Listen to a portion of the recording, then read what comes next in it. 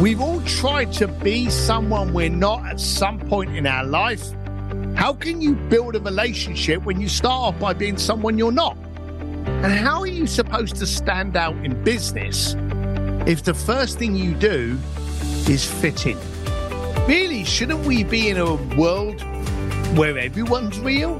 Where all of the shields and the armor's down and we all just go, hey, this is me, flaws and all. I can't spell for shit, but I can solve your problem. And at the end of the day, if you can solve someone's problem, they don't care what you look like. They don't care how you sound. They care that you are the solution to that problem. The voice you just heard is Steve Sims, a man who has become a problem solver of epic magnitude. He's the visionary founder of the world's first luxury concierge service, delivering world-class personalized experiences to individuals interested in living life to its fullest.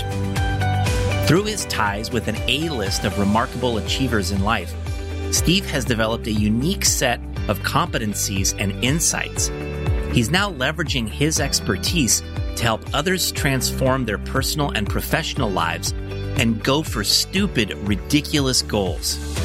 Despite his self-proclaimed gruff exterior, Steve is open, engaging, intuitive, and generous with his knowledge and observations. He's a guy who knows how to make things happen.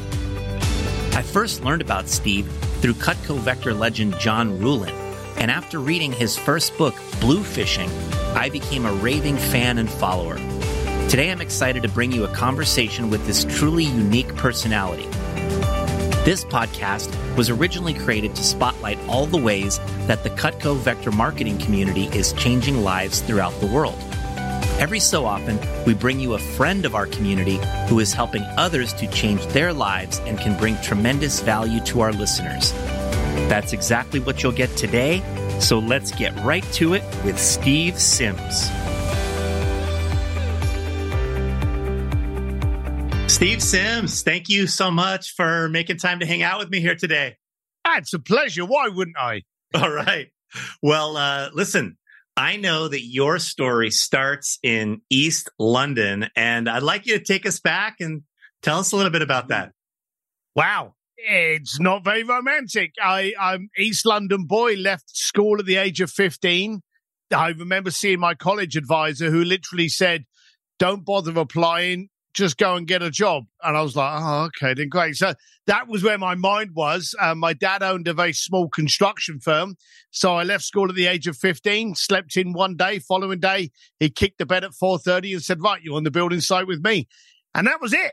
I literally looked around thinking this was my future. But I always, like every entrepreneur, had that kind of aggravation in me that questioned and was curious enough to go, is this it? And it was that curiosity that I think fueled the next part of my journey, which was basically making every mistake you could as a young lad. But I really want to attribute one of my first pivotal moments to my granddad. And I remember being on the building site one day and going up the ladder with a pile of bricks on my shoulder, and got to the top of that ladder. There was my dad. There was his brother, my uncle, my two cousins, who seemed to spend most of their life just irritating and bullying me like cousins do. And then my granddad, who I don't know the exact age, but I think he was getting close. He was in his 70s, getting close to 80. Big mammoth of a fella, absolutely huge. And you knew when he walked into a room because he was like Hagrid. He was a huge Irish lad, which annoyed my dad because my dad was 5'5". I'm 6 feet, so I kind of got in between of those genes. But I saw my future. I saw my cousins who were older than me. I saw my dad. And then I saw my granddad. And I'm like, shit, this is it. And I remember running into my granddad at the morning coffee break. And I ran up to him like an idiot, and it was raining outside, and he's trying to warm himself up inside this little caravan we had on this building site. And I ran up to him, and I'm like, Granddad, did you ever think you'd be doing this at your age? Which, let's be honest, is a very rude, harsh question to ask an old man. He didn't even look at me. He just said, son, if you don't quit today, you'll be me tomorrow. Whoa. And I quit. I left the caravan. I walked up to my dad and I said, Dad, I got to quit. And he looked at my granddad and he said, look, we're pretty light-handed this week. You finished Friday. So I had to see the week out. But you know, the funny thing is, my granddad died shortly after that. I never, ever got the chance to say to him, hey, if you hadn't have said those words to me, I may have still been there. But because you said what you said, I entered into a series of jobs that I was ill-qualified for. I entered into a lot of mistakes on how not to build relationships, not to communicate, to the point that, hey, I'm an author of 2 books and being paid a disgusting amount of money to travel the world, teaching and coaching people on how to communicate and how to go for ridiculous goals. And if it hadn't been for that first moment, who knows? I love it. I love it. Steve, I've been excited to have this conversation with you and tell you that my dad was a bricklayer. Oh, really? And he left school after about 8th grade in Italy and went to work as a bricklayer and worked with his hands his whole life. He came to the United States with a wife, a daughter, and 3 suitcases. That's all he had. And he started his own masonry company up here in the Bay Area and ended up doing quite well with that. But when I was 12, 13, 14, 15 years old, those 4 summers, I had to work with my dad every summer. Yeah. On the job, carrying around bricks, carrying around concrete blocks, cleaning up after the jobs. And Steve, I've described this to people as like one of the key days of my life. My dad took me to this job. I can still remember the street the house was on. I'm sure I could find this house if I had to today. He took me to this place where they had just finished a job. They built a retaining wall. And there was this giant mountain of gravel in the driveway that had been piled in the driveway. It was probably like chest high to me and as big as like the circumference would have been as big as like my bedroom as a kid. And he said, all of that gravel has to go behind that retaining wall, back behind it where they cut the dirt out, right? There was a gap. He's like, shovel it over the wall, put it all over the wall. And I was there, Steve, for more than a full day. I had to go back the next day to finish piling that gravel over, and my back was in pain. I was like, man, I am never doing manual labor. Like, I am going to be really good at what I do so that I don't have to do this shit, right? Because that was a transformative day for me as well. Yeah. You know, it was weird. I remember leaving that business and thinking to myself, my God, I never want to be that low again. I never want to be one of them. And the funny thing, because I was a bricklayer and you know, laborer and cleaner for like about 3.5 years. And of course, you're right, same as you. From the age of 11, every summer, every Easter, every Christmas, I was on the building site, 9 times out of 10, cleaning someone else's crap. And I thought this was the low point of my life, only to even today in my 50s, as arrogantly as successful and as, you know, the money I've got and what I've got, I reckon those are some of my best educational and formative years. And it taught me so much about not being able to get away with excuses. The job's done, as you just described, the job's done when the job's done. And I had so much education. I class myself as an educated man now. I don't believe school had anything to do with it. And I believe those formative years of not being able to hide behind an excuse, not being able to hide behind a bad back and having to get the work done, that's what built me. And I would say that anyone that is a craftsman, masonry, works with their hands, that's a skill and I admire and I take my hat off to you. Awesome. I love hearing it. I love hearing it. Thanks very much. So you described this moment that you were just done with it. In Bluefishing, you have a quote right there where you say, you don't drown from falling in water, you drown from staying there. Yeah. And that's how you were feeling in that moment, that, you know, it was time for you to jump out of the water and move on to new things. Yeah, you can't bitch and moan and then stay there. You know, It just makes no sense. And I didn't know what I was going to do, but I knew full well that there was an aggravation and a question and some kind of quizzical in me that said, is this it? And I remember actually having an argument with my mum, which was very upsetting. You know, you never piss off an Irish lady. And when we quit, she said, oh, you think you're better than this. And I went, no, I don't. I just think I can do more. And I want to test myself. I want to go and see, surely don't you want me to try? And she was very, very narrow-minded. She was like, no, this is the family business. You stay here. And I really irritated her by breaking away from that. And of course, the daft thing was it seemed to make her happy, the amount of failings I did, because I knew how to work hard. Anyone that works with their hands, anyone in that kind of industry, any tradesman, you get cut, you get ripped off, you get beaten up, the rain hits you, the early mornings, the late nights. You know how to work hard. But I wasn't making money. So I knew how to work hard. Why wasn't I therefore wealthy, And when I would go to the pub and moan about it, I'm moaning about it with other poor mindset people, And I knew something was off. So I knew that one of my big problems wasn't working hard. It was being in the right room. So I knew if the room I was in was full of a bunch of successful people, then I would become a byproduct of that room. So I knew very early on I needed to have conversations. Now, of course, I'm talking about the 80s and the 90s now. We didn't have Instagram to tell us how inadequate our lives were. So this was just all a gut feeling. It was something inside me that wanted more. So I went out to try and have those conversations. And I thought, if I want to have conversations with successful people, I need to surround myself with them. So I need to be in those kind of genres, life insurance, financial advisor, selling expensive cars, selling expensive jets. Well, yes, you were a salesperson, but you weren't their friend. And so there was never really that connection. You were merely just something they had to go through to get to what they wanted. And so I realized I wasn't creating relationships. I was basically actioning a transaction. You want that car? Hello, sir. How are you? Yeah, it's great. Yeah, give me the car. Once the transaction's done, you're done. It's like, buying a McDonald's hamburger. You don't have a relationship with the person that sold it to you. So funny enough, I was still quizzical, and I ended up hitting what I thought was my low point. I ended up going for a stockbroker's position in Hong Kong, getting fired after one day. And being the fact that I was born big and ugly, I ended up working on the door of a nightclub.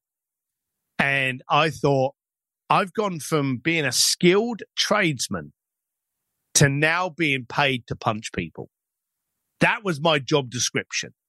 And I thought, how could I do that? But the thing is, as entrepreneurs, as self-starters, we see things differently. Me, you, the people that we spoke about before this show, the people that are listening to this, we see things differently. And I remember being on the door this day, and the two other meatheads that I was with, all they wanted to do was save the blood on their T-shirt and go home with a hot girl each night. That was what they wanted. But I'm suddenly on the front of that door. I'm being given a Harvard education on human interaction. I was now seeing the people that had money, how they interacted. The people that never had money, that pretended they had money, how they acted. And I suddenly started to be able to read this. And as the doorman, I was like, well, hang on a minute. I know where all the new nightclubs are. I know where the premieres are. I know where the opening and the galas are. Because, hey, I was in that life. So I started going up to the people that had money and going, hey, are you going to the gala Friday night? And they'd be like, oh, no, I'm not. And I'll be like, do you want to? Do you want me to see if I can make it happen? Oh, could you? Now I became an asset. Now I became a solution. And so if I could get them in, yes, I was going to charge them. I'm a great believer. If they don't pay attention. But now I was able to form a relationship and go, look, let me see what I can do, Johnny. And I would end up doing it. And of course, now, pre-Google, I became the person they needed to know for the nightlife. And of course, that got bigger and bigger. And I went from getting people into nightclubs and restaurants that were sold out to getting them into the Monaco Grand Prix and Hollywood's A-list parties. In fact, I ended up working for Elton John for 8 years on his Oscar party. So the requests got bigger and bigger. I wanted to challenge myself to see if I could complete these. And I ended up working with the most powerful people in the planet. But all the time, it was never to be able to walk down a red carpet or hang out backstage or be on stage with Guns N' Roses or Elton John or anyone like that. My goal was to build a relationship so I could sit you down a week later and go, hey, did you enjoy doing that with Andrea Bocelli? Hey, did you like doing that at the Vatican? That's great. I'm glad I could be of service. But Johnny, I wanted to ask you, how do you view new relationships? How do you build new relationships? How do you look at opportunities? What do you do when someone comes to you with a proposal? How do you view it and how do you handle it? And I was looking to get into their head to see how they saw things. Because if I could get those nuggets, then I could walk off that table having them in there and suddenly start seeing life through their lens. And holy shit, when you start seeing life as opportunities and success, what's the only thing you see? And that's how it worked. And I talk about it in my latest book, The Yellow Car Theory. When you go along to a car park or to a car dealership and you see this weird color car, you know, and you're like, that's a funny yellow or that's a funny green. What's the only color car you see as you're driving home that day? It's that one, isn't it? So when your mind only sees opportunity, what's the only thing it sees, even in a dark day, is opportunity. And that's what I got taught. Amazing. And this is how you became a blue fisher, as you called it. Yeah, it was weird. It's how I'm a great believer that if you put a sponge in a bucket of water, it's going to soak up water. If you put it in a bucket of oil, it's going to soak up oil. It soaks up the sandpit you're in. Mm-hmm. And today, that sandpit could be the news. How many times? I remember speaking to Peter Diamandis, the guy that actually founded the X Prize with Elon Musk. And he turned around and he said that he never watches the news in the morning. Because when he gets up in the morning, he's ready for the day. He's excited for the day. Why start that day by being depressed for 2 hours with what the news serves you? Because we know full well the news breeds negativity. Yes. There's a war here. There's famine here. There's arguments here. There's, depression here. There's a recession here. We react to what we are fed. So why start the day being fed depression and then spending the next few hours trying to get out of that to then get into positivity? Wake up in the morning, cold plunge, work out, walk the dogs, hug your wife, go and sit on the beach and have breakfast, listen to a podcast, something like that breeds positivity. And then what will your day encompass? Pure positivity. You are a reaction to what your mind is fed. And that was one of the biggest things I learned very early on. Yeah. Brilliant insight, Steve. I love how this started from you observing people getting in line to come to the clubs in Hong Kong and noticing how do different people act, how do successful people act, what do they do, and then being able to start helping them get things they wanted, but not just having it be transactional, but working to build a relationship with these people so that you had a stronger connection that you could build on as time went on.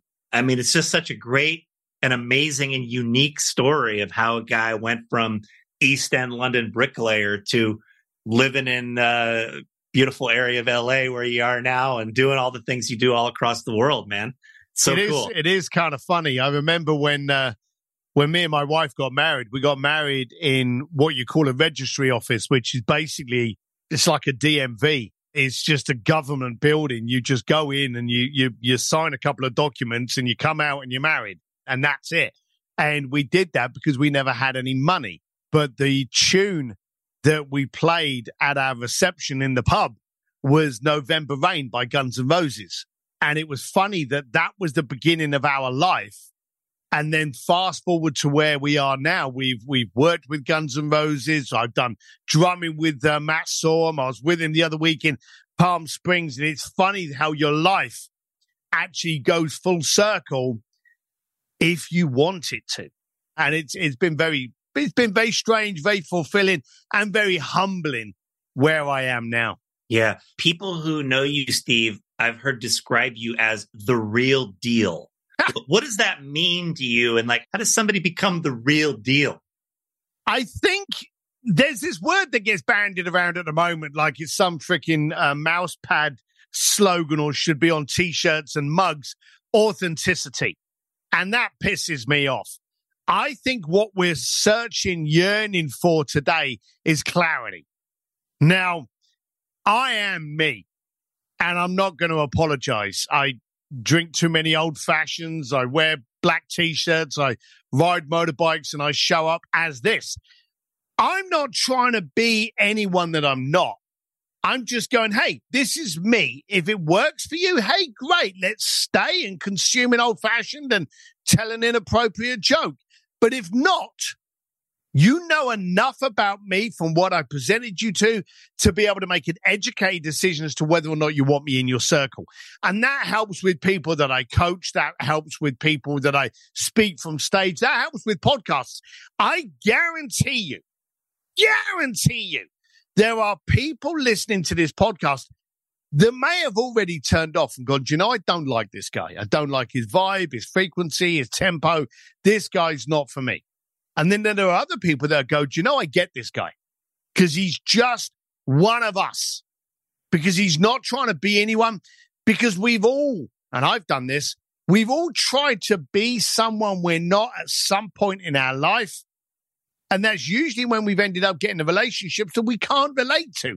How can you build a relationship when you start off by being someone you're not?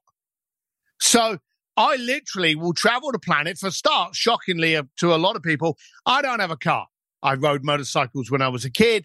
Now I'm very fortunate. I have a collection of motorcycles, and I will turn up to people with a crash helmet in my hand, stick it on the desk and go, right, what are we going to do? What are we going to fix? And I just show up as me. So what is the real deal? The upsetting thing about that statement, and I say upsetting, is that it's so noticed that you make something of it, when really, shouldn't we be in a world where everyone's real, where all of the shields and the armor's down, and we all just go, hey, this is me, flaws and all. I can't spell for shit, but I can solve your problem. And at the end of the day, if you can solve someone's problem, they don't care what you look like. They don't care how you sound. They care that you are the solution to their problems. And when I was a Mr. Fix-It, I was providing you with better cocktail stories. I was providing you with access. I was the solution to your access. Now, I'm teaching, I'm training, I'm coaching. I'm the solution to maybe the hurdles that you've built. Maybe to the revelation of the brand that you should be by getting rid of all the confusion that you've created. I'm going to call it as I see it. I'm going to do what you need to do. And I'm going to help you be the person that you need to be. A friend of mine once said, the definition of hell is to meet the man or woman you could have been. And I'm there to make sure that you show up as that person and not as the other. Yeah, I really want to pick up on that and something you said earlier, which was you said, there's people listening that will resonate and feel like, oh, this guy's one of us. Yeah. I think more so, Steve, there are people who are listening and it will resonate, not because you're one of them, but because they want to be more like you. They want to be more authentic. They want to feel the confidence and the ability to be more of who they are and to be more genuine, I guess you could say. Like they want to be able to do that, but they're a little worried. Oh, well, what will people think? What if people don't like me? Or what if like this backfires and it hurts my business or it hurts my ability to work with people or whatever it might be? Like they're worried about it in some way, but they want to be like you, man. Well, they want to be like them. And one of the things that I realized years ago, and of course, we learn all of this through education and through experiences. And most of our experiences that benefit us the most are the ones that go wrong. When we lose money, we know how to make money. When we have bad relationships, it teaches us what we need to focus on with good relationships. So most of our education comes from those moments that went to shit. I realized I was spending a lot of effort and energy trying to, be a little bit more articulate with my words and maybe trying to be a little bit more presentable, because I grew up knowing that I was a big, ugly fella. And if I'm the kind of guy that you bump into walking down the street, you may go, oh, shit, is he going to mug me? I realized that, yet I realized I was trying to work with some of the most powerful people in the planet. And if they looked at me, I'm not the kind of guy you'd look at and voluntarily give your black card to. Mm-hmm. But again, if I was the solution to your problem, then that became the focus. And when I started just relaxing on me and focusing more on you, do you know what happened? I realized that it took zero effort and energy to be me. I didn't have to try. And here's the dumb thing. And I agree with you. There's a lot of people out there going, well, it's okay for you, Steve, but in my business, I have to be a certain way. Bullshit. There are billions of people, not tens of thousands, billions of people around. How many of those do you need to be successful? And if you tried being you, how many of those would you now allow to like you? You see, if I start speaking the Queen's English and wearing a suit and an overpriced watch and maybe spanking out my credit cards to buy a fancy car, I'm trying to impress you. I don't want to be impressed. I want to connect. And in today's world of technology, where we can connect with people faster and better than we have ever been able to do, we're more disconnected. But what is the one thing that COVID told us we were in dire need of? It was a connection. Now, I can't connect with you if I don't know who you are, or if you're pretending to be somebody else. You are going to put a hurdle in between us. Yet if I know your views are this, you like this music, you prefer your dog over people. If I know all of those things, you're now allowing me to go, do you know I'm with you? I love dogs. Do you know your jokes are crap? I can't tell a joke either. We're right on the same. Do you know you can't dance to save your life? I'm the same way. We get on great. But you'll be amazed at how many of your flaws are actually your attractions. And so I demand you, maybe just for the next phone call, don't be somebody that you think they want to hear. Be you. You'll find that you've got more energy in doing so. And you will, I guarantee, get a deeper connection, because you can only get a deep connection with someone when you start showing up as you. And how are you supposed to stand out in business if the first thing you do is fit in? Makes no sense. Profound question. Standing out versus fitting in. Yeah.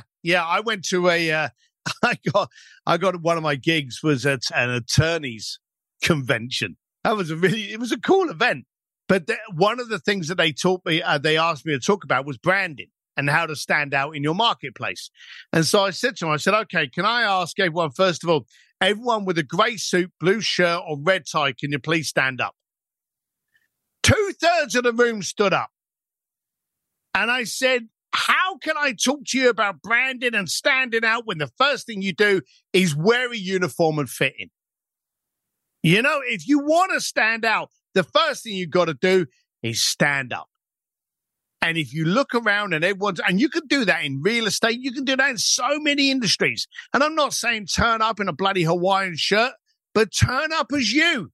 Take your personality with you and display your personality. With me, I wear a black t-shirt. I've always worn a black t-shirt. And the reason I wear a black t-shirt is I don't have to think when I go to my cupboard. Every 6 months, and this is no joke, I have it set with Amazon. Every 6 months, a pile of black t-shirts turn up because they fade in the wash. Everyone knows that.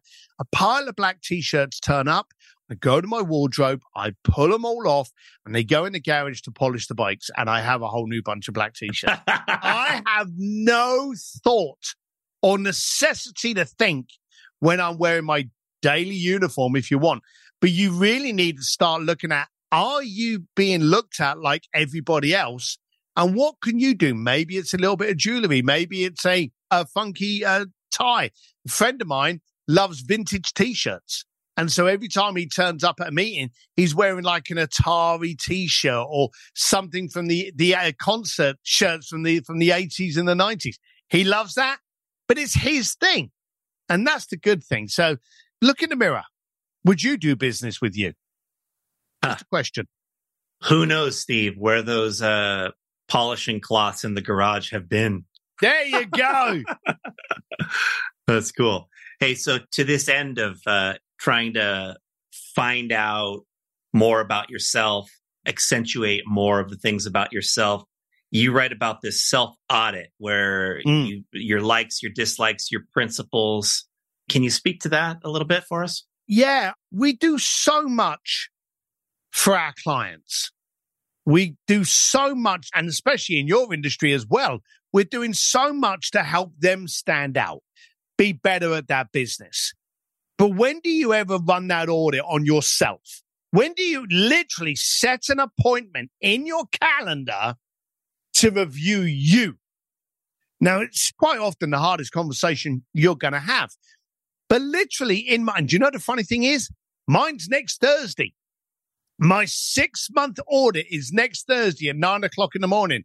I'm going to get on my bike. I'm going to ride out. I'm going to have breakfast and I am going to audit myself. How am I showing up? What is my brand integrity? What are my standards?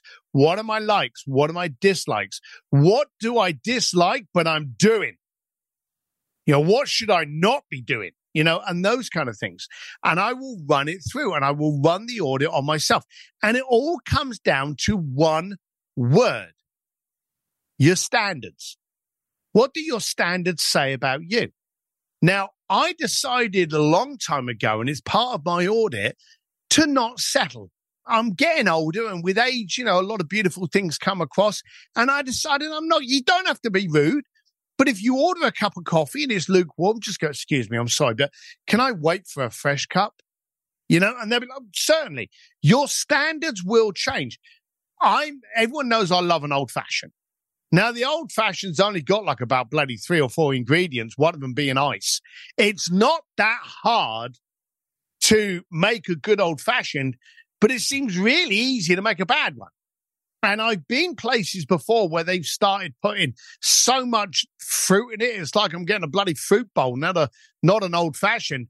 And I'll literally look at it and I'll be like, excuse me, I'm sorry, but that's not how I like my old fashions. Can I ask it to be redone, or is there someone else here that maybe has a bit more experience with doing an old fashioned? And I've never been greeted with hostility when I've asked to do that.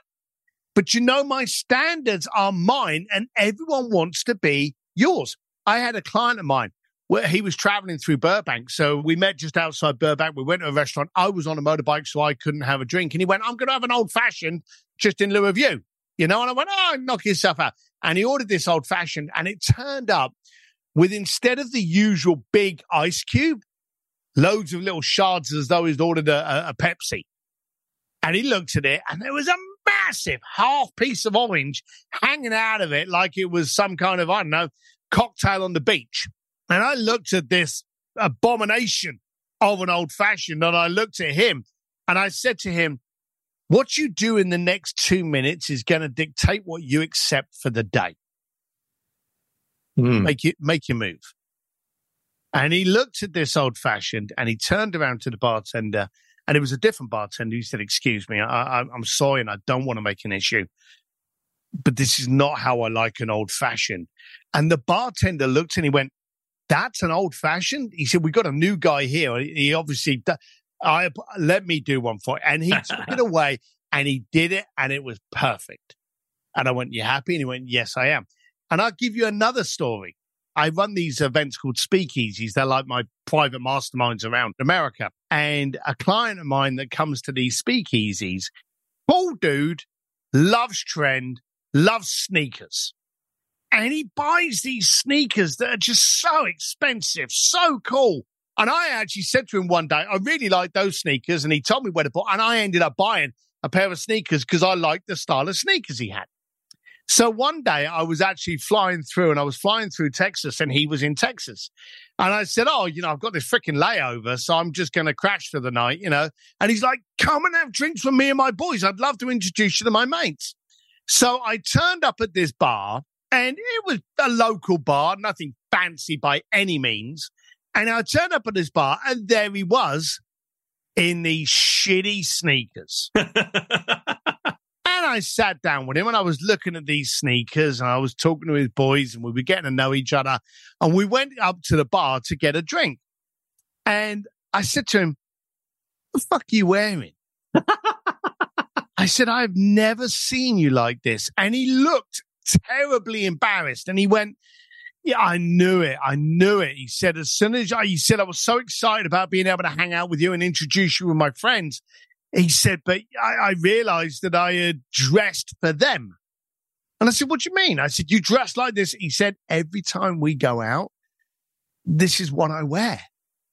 And I said, "You're the sneaker king. You know, we know about your sneakers. I bought sneakers because I've seen you wearing them." I said, "Why?" He said, I don't want to kind of like be laughed at or have the guys kind of, and I went, "Oh, hang on a minute. So you're basing your standards on them. You're settling to their level." I said, "Don't you think if you increased your standards or to this point exposed your standards, they may actually want to play to you?" So he contacted me about 3 weeks later. And he said, "I wore a pair of my sneakers to the bar with my boys." He said, "And they took the piss out of me." I said, "Dagano, no one likes change." He said, "The following week, I wore a different pair of sneakers." He said, two things happened. One, they had all slightly changed their look. But two, one of my boys, and he mentioned his name that I'd met, he said, asked me where I got those sneakers and where he could get. You see, what happens is when you change your standards, 9 times out of 10, you're changing it down. Why? Because it's easy down there.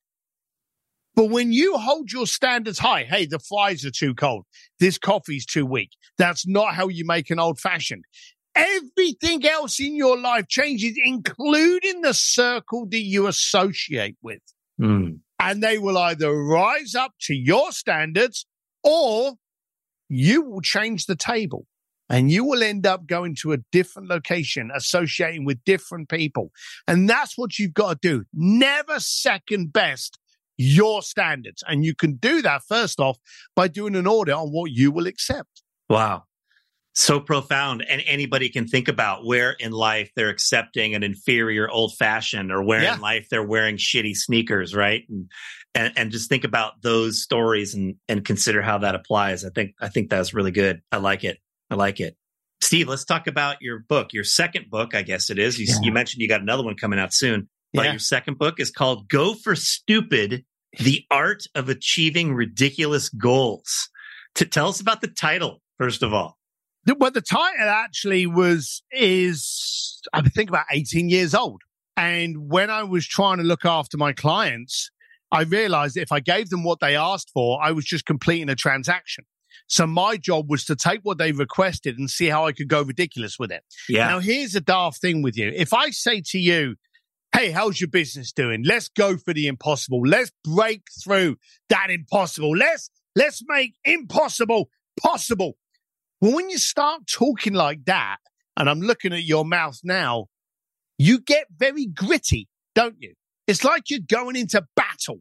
You're very rigid and you're very angry and you're very fierce. But if I say to you, hey, what's your business goal? Let's make that goal stupid. Let's make that ridiculous. Let's have some fun with that. You become a child. And children are curious and they're creative. Now, all of a sudden, you start growing. So we would have a client going, hey, I want to get some really good tickets and go backstage and meet the rock band Journey. All right. Well, how can we make that request stupid? How can we make that ridiculous? Well, we could take him backstage or we could put him on stage. Yes. You know, you want a dining experience in Florence? Well, we could send you to a cool restaurant, or hell, we could shut down the Accademia de Galleria, make it a Thomas Crown moment, and actually set you up a table of 6 at the feet of Michelangelo's David. That would be stupid. So we had this terminology. And look at your face now. You're smiling. Yeah. Don't you want to smile more? Would you rather smile or would you rather be gritty and fierce? So you do more when you gamify things. And Elon Musk is a pinnacle for gamifying everything. How can we do this? Let's play a game. How can we make these happen? So we had this saying, go for stupid. And we would literally sit around the table when I owned my concierge firm and we would rattle off requests and we'd go, okay, how can we make that stupid? And that's what we would say. And then this thing called COVID came around. And I got pissed off. And I get aggravated quite easily. I think aggravation is the fuel that gets me to move. And I couldn't believe in a time where we were spending more time with our family, we could actually look at our business with no fear that our competitor was going to overtake us because they were in the same boat as us. For the first time in our life, we hit the pause button. And I was like, this is a tremendous time for us not only to do an audit on our business, but to do an audit on our health, on our relationships, on our family. See, I knew I loved my kids and wife, but I didn't know how much I liked them. And I'm now spending 24 hours a day with them. That's kind of cool. But what are we seeing on Facebook? We're going, oh, well, I finished watching The Sopranos. How else can I binge watch and waste my life? You know, and I got really violent. And I started writing blogs and articles going, why are you doing this? You know, there are people out there that are doing this. Why are people not focusing on these hours that they've been given? Because bearing in mind, what's the one thing no one can buy or order on Amazon? It's time. Right. Now, we had all the time in the world. We weren't traveling for travel. I wasn't on a plane. I wasn't having a meeting in Italy. I was at home from the moment I woke up to the moment I went to bed. And better still, anyone that I wanted to contact, they weren't speaking at a gala. They weren't performing in a concert in Madison Square Garden. They were at home. Yeah. I knew exactly where you were. You couldn't phone someone and get the secretary going, oh, sorry, he's on a place. Sorry, he's in a meeting. No, he's not. He's at home. I know he's at home because the country's got everyone on lockdown. I know where you are. Mm-hmm. And so it was a brilliant time. So I started writing these articles and people started saying, you should put this into a book. And I started doing that. And then I started looking at a time that we couldn't connect. We now bred the cancel culture and the gotcha society. So not only were we not able to connect with each other, we were actually frightened to communicate with them in case we said the wrong thing and got cancelled. Mm-hmm. So I wrote the book on it and I started focusing on some clients and some very powerful people that went for different things, saw differently, acted differently, went for stupid goals and actually built up a structure to achieve them. So I put this book together. It got released last October, Go for Stupid. And here's a beautiful gift for you. It became bestseller in 2 hours. And so I did really well out of the book. It did really well. But I always hated, the second thing I hated from writing a book, which I'd probably say is my most painful experience ever, doing an audio version. You basically stand in a studio the size of a Portaloo, all these little rubber foam things poking at you, reading your book. It's painful. So I thought to myself, I'm going to do something different. Of course, I live near Hollywood. So a friend of mine had a studio. I did a video series. Now I'm in a studio. And funny enough, I was actually holding an old fashioned through most of it. Now I'm reading the book. I'm no longer in a Portaloo. They could scrape the audio and turn it into the audiobook, which meant that I was left with all 12 chapters of my book in video format. What the hell do I do with it? So about a month ago, we built up goforstupid.com, gave it away. Oh, nice. So if you visit goforstupid.com, you can actually watch me read the book to you, all chapters. And all I ask you to do is do something with it. There's no hair products to sell you. There's no T-shirts. I haven't got any of that shit. Just watch it. A friend of mine said that it's really cool. You can get through it in like 2 hours if you're 2 times the speed. And he said you can just get through the book and just hear all the nuggets, watch me read it to you, stick it on the computer while you're working, and get the book for free. Awesome. I appreciate hearing about that. We'll definitely make sure that everybody knows about that. Thank you. Tell us about the 3 keys to a success mindset that you share in the book. Wow. Yeah. So I managed to have conversations with some of the most powerful people you know, some of the people you've never met in your life, spoken to the heads of the Pentagon, the heads of Harvard, the heads of Vatican. And, it didn't matter if I was speaking to someone from Korea, Los Angeles, Russia, Tokyo. There was all these cultural differences. But when it came to the successful mindset, it basically came down to 3 things. 1, they value relationships more than anybody else. But if you hire someone or you take someone into your relationship, it doesn't matter whether or not they're good at Excel spreadsheets or they can speak German. That can be trained. But if the culture of the relationship is not aligned with you, it's not going to work. So you've got to divide what they can do with who they are. And if who they are fits you, everything else can be taught. So they really focus better and more accurately on the person, the culture, and the relationship than the resume. That was the first thing that I noticed. The second time was the relationship to time. They know they can't make more time. When you have a conversation with Elon Musk or you have a conversation with the head of a Fortune 500 company, they don't care what you're watching on Netflix. They don't care what you had for dinner last night. They go, hey, what are you working on? And why do you think you can pull it off? And then how can I help that? Actually, I know Johnny that may be able to help you with that. So they focus on time. When they're given an hour, they don't go, I'm going to go and waste it. They go, what can I do with that time? Now, that doing with the time may be playing with the kids. It may be playing with the dog. It may be catching up on their old movie. But they actually assign that time to something that's going to be productive, whether it be to their business or to their mindset. That relationship with time is better than a poor person's relationship with time. And they're the ones who want to binge watch it. Those are the 2 most important things that they actually come down to. But then on the third, they also come down with networking and opportunity and how they actually look at the world. And we spoke about that earlier with you get what you soak your head in. If you soak your head in negativity, you will react to negativity. If you soak it into opportunity, you become an opportunity and you can only see opportunity. Those are the main 3s that they actually work on. And here's the thing.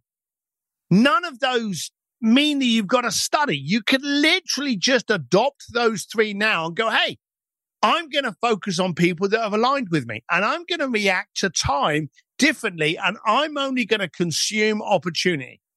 None of those need a big bank account, but don't be surprised if the big bank account comes along as a reaction to your action. You see, you don't get slimmer by buying a diet book. You get slimmer by taking the action. You don't get richer by staring at the bank account. You get richer by actioning something that's going to generate a healthy bank account. And if you stick to those 3 mindsets for successful people, everything else will become the reaction of you taking the action. And it's not going to be hard. Yeah, great stuff. And you say in the book, it's not about your IQ, it's about your I can. Every time, absolutely every time. Elon Musk knew nothing about cars. He knew nothing about banking. He knew nothing about the space industry. He was curious enough to attack it. Larry Page, Virgin, Richard Branson, all of these people that went out there to do something weren't educated because it didn't exist. But they were curious enough to question the norm and go, why do I need to accept that? And their education came through trial and error.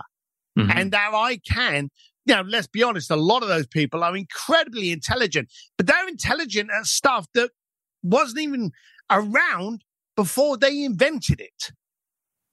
So you've got to push. Your ICANN is way more important. There's people out there that have got phenomenal business ideas. But until you actually put it out there and do something with it, a half-baked concept is always going to succeed over a fantastic business plan with no action behind it. Yeah. And trial and error, Steve, you talk about the difference between failure and discovery. Yeah. As well. That's another concept that I learned from you that I thought was valuable. Every time. You know, I've never failed in my life. I just became educated on what worked or didn't. And as I say, you know, you can look at your darkest moments and go, I learned a lot from that. And it's those moments of education and that lean in. Again, that's another trait of successful people. They lean into failures to go, what can I learn from that? Turn that failure into an education. Yeah.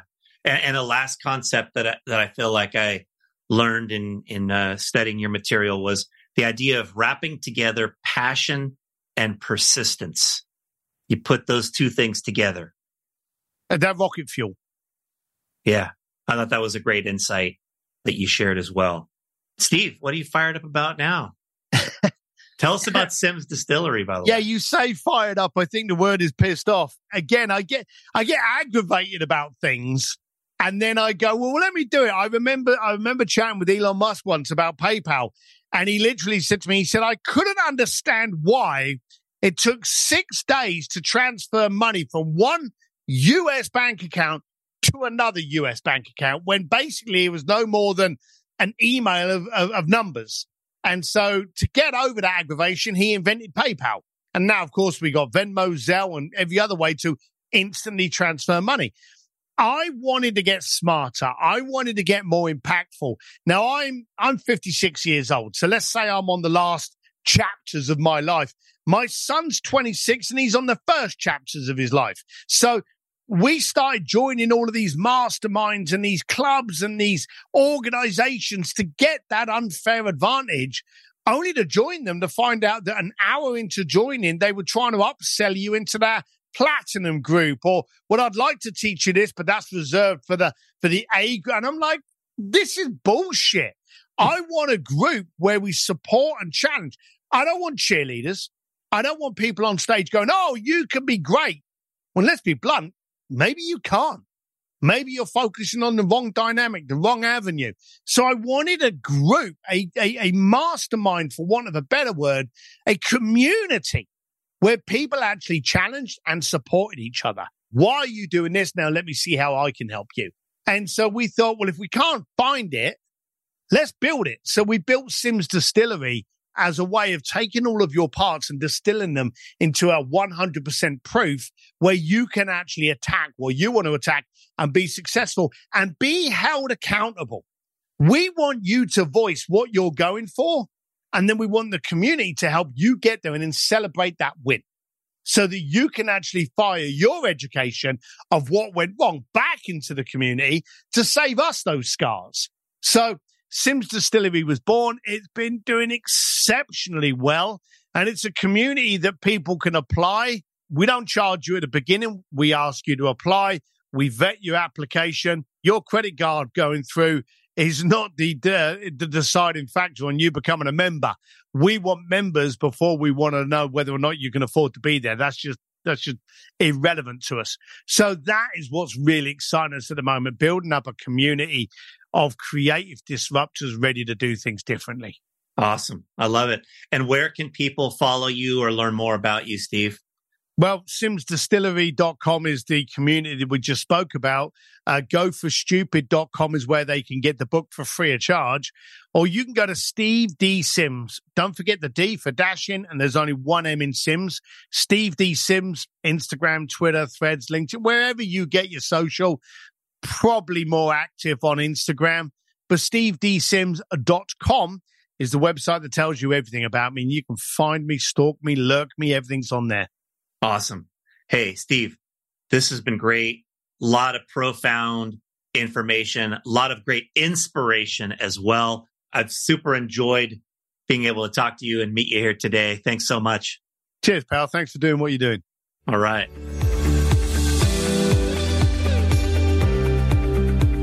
That was Steve Sims, everyone. Hope you enjoyed that. I love how Steve got into sales as one of his early opportunities in life. And yet he realized that what he was doing was just merely transactional. And what he needed to do was learn how to create relationships, how to be in the right room around the right people. And that through that process, he began to see things differently, right? He talked about that whole idea of how we see things differently. We see life as opportunity. And in that process, how can you become a solution as you think about the opportunities that exist around you? Love that he discussed the importance of clarity and showing up as me, right? A little bit different from the idea of authenticity, but the idea of clarity and the self-audit. What are your likes? What are your dislikes? What are your principles? What's most important to you? What are your standards? And then, of course, the concept of go for stupid is the idea of becoming a child when thinking of what is possible. Children have this endless ability to envision what they could do, what could be possible, endless imagination, and a playful spirit in going for the things that they want. How can we bring more of that into our life? Check out the book, Go for Stupid. Of course, you can get the video of it for free, as Steve referenced, at goforstupid.com. Check out Sims Distillery if you want to follow Steve or be a part of his mastermind, and follow him in the stuff that he puts out. I know following him on social media has been a cool thing. I did that a number of years ago when I saw that he was connected with John Ruhlin, and that is how we ended up connecting for this conversation today. So I would encourage you to make sure you're following Steve and all the other amazing people that we have featured here on this podcast. All right. Thank you so much for listening today. Hope you had fun getting to know Steve Sims. Thanks for listening. If you got value from today's episode, please share it with others and consider rating or reviewing us on your podcast player. Subscribing to the podcast is free and ensures that future episodes are automatically downloaded directly to your device. For access to guest bios, show notes, and other resources, visit changinglivespodcast.com. You can sign up there to receive valuable resources for free from people featured on the podcast. And to support our podcast sponsors, visit changinglivespodcast.com/deals. This is Dan Cassetta signing off. We'll be back in a few days for our next story about changing lives.